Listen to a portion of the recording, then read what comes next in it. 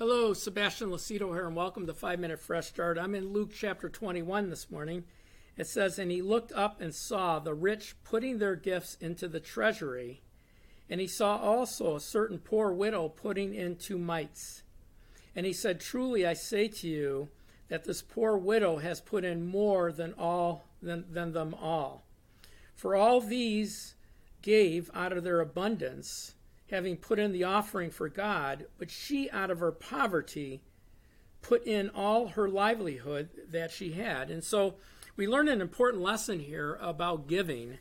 This is a touchy subject in the church, and it really shouldn't be, because if you understand, God owns all of our wealth. God owns our lives. If you give your life to Jesus Christ as your Lord and Savior, then he owns me. He owns me. He owns my life. He owns my time. He owns my family. He owns my wealth. He owns my assets. There's nothing that I own.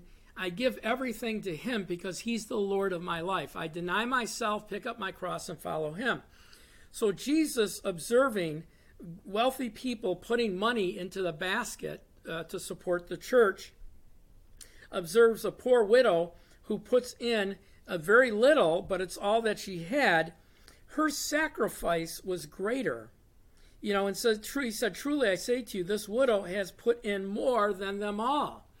So heaven doesn't look at the amount. Heaven looks at the amount according to what you have. I remember doing a fundraiser. I don't want to put anybody down. I'm not going to use a name. But we were doing a fundraiser for something that had to do, I think, with human trafficking at the time. And I remember, a very, very wealthy man gave me $1,000 for it. And then later that week, he bought a $5,000 box of cigars.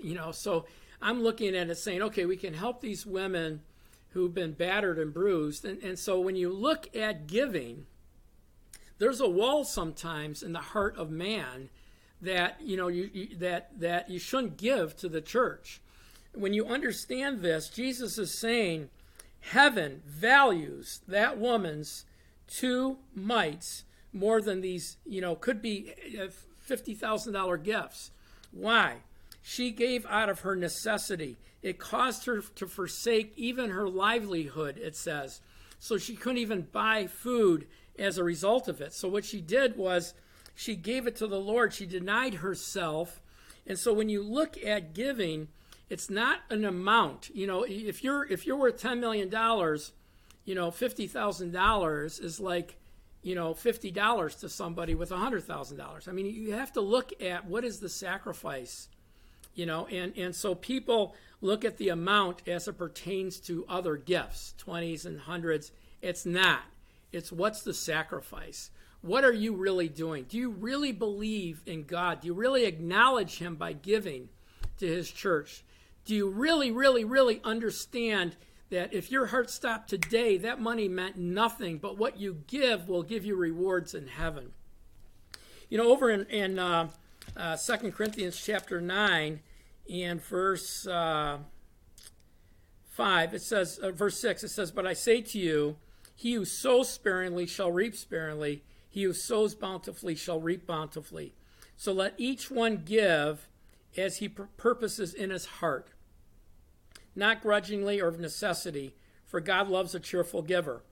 And God is able to make all grace abound toward you, so you always have sufficiency in all things, may have an abundance in every good work." Amen. And so when we look at this story, we have to understand, that the church needs money. I ask you all the time, we're a remote ministry. I don't have an audience in front of me right now. You're my audience. And so we survive based on the gifts.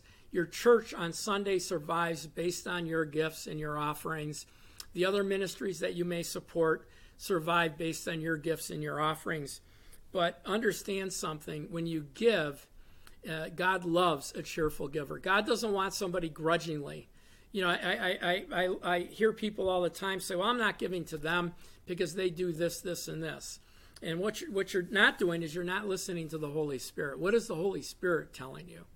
So that's our broadcast for today. Naturally, according to the message, please pray and see if the Holy Spirit moves on your heart to join us.